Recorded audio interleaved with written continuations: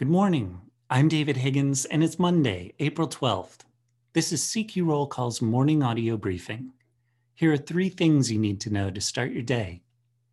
First, Congress has gotten its initial look at President Joe Biden's budget outline for fiscal year 2022. He wants a 16% increase in funding for non-defense programs. One highlight is that Biden wants to create a new health agency to pursue research in diseases such as cancer, diabetes, and Alzheimer's. On the flip side, the defense side of the ledger would see only a 1.7% increase. Next, the partisan response to Biden's budget outline was swift. Senate Budget Chairman Bernie Sanders praised the non-defense proposal as providing help that he said Americans desperately need.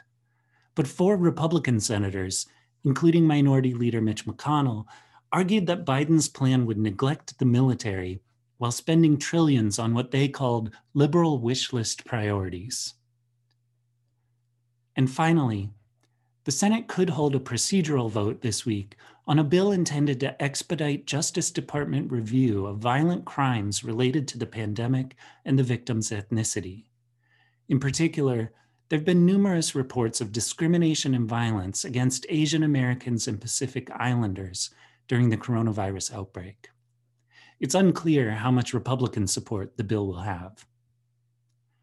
Check CQ.com throughout the day for developing policy news. And for all of us in the CQ Roll Call newsroom, I'm David Higgins. Thanks for listening.